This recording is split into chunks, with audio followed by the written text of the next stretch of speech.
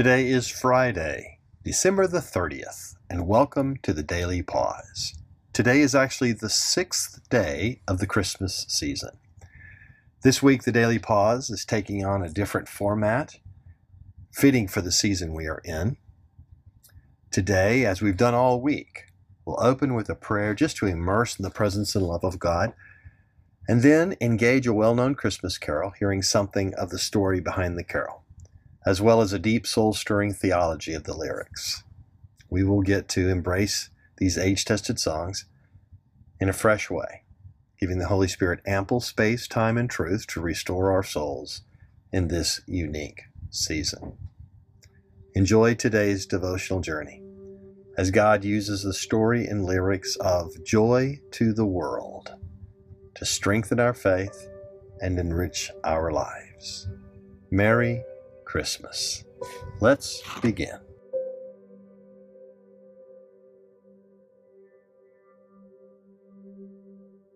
As I enter prayer now, I pause to be still, to breathe slowly,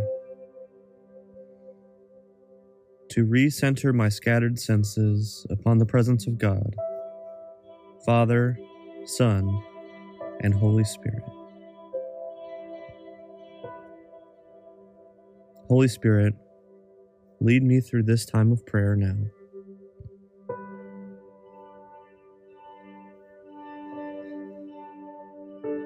The Word became flesh and made his dwelling among us.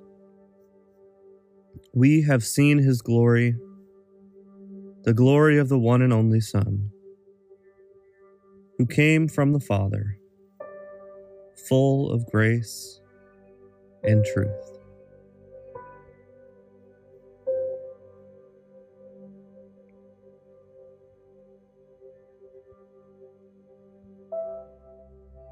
Father, this week we make specific time to meditate on and celebrate the birth of our King Jesus, who even as a baby in the manger is the full embodiment of your glory and the fullness of your strength.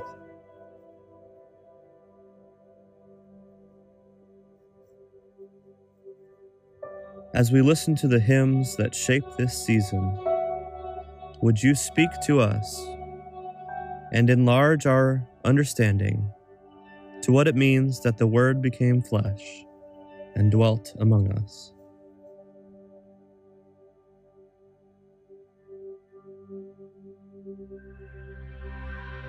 Give praise to the Lord, proclaim his name, make known the nations what he has done. Sing to him, sing praise to him, tell of his wonderful acts. Glory in his holy name.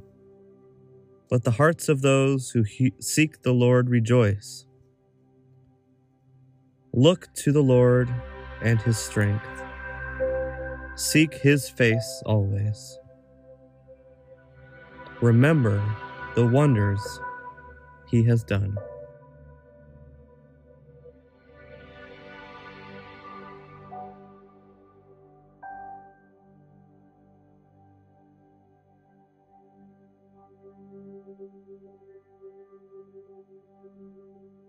An article on the United Methodist website writes this about Joy to the World.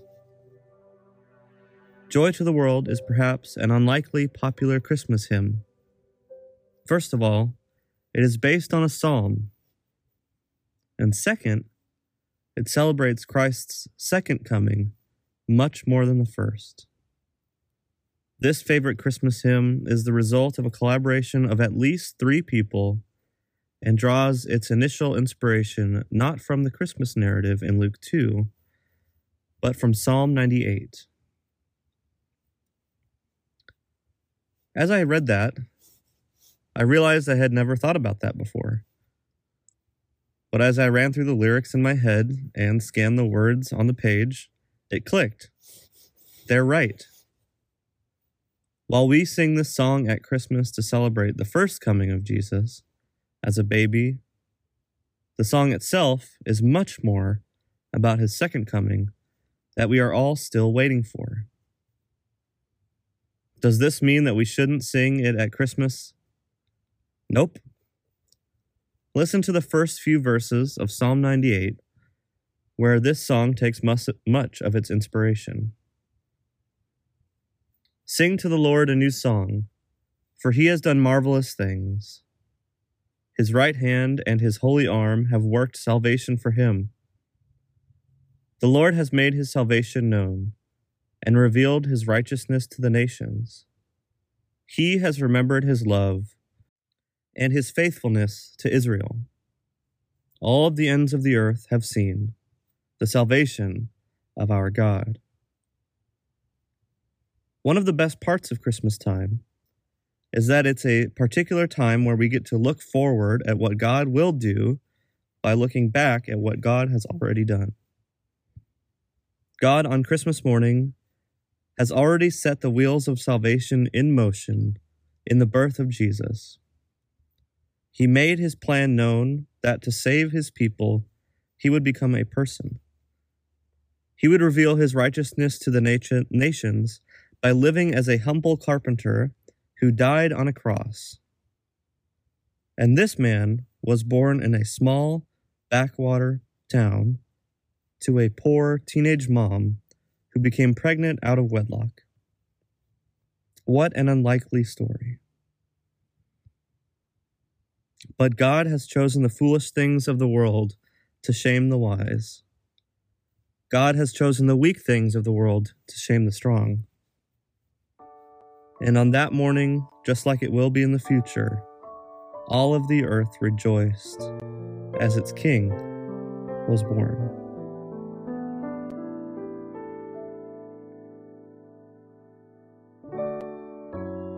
Joy to the world, the Lord has come. Let earth receive her King. Let every heart prepare him room, and heaven and nature sing. Joy to the earth, the Savior reigns. Let all their songs employ, while fields and floods, rocks, hills, and plains repeat the sounding joy. He rules the world with truth and with grace, and he makes the nations prove the glories of his righteousness and the wonders of his love. Joy to the world, the Lord has come. Let earth receive her King. Let every heart prepare him room, and heaven and nature sing.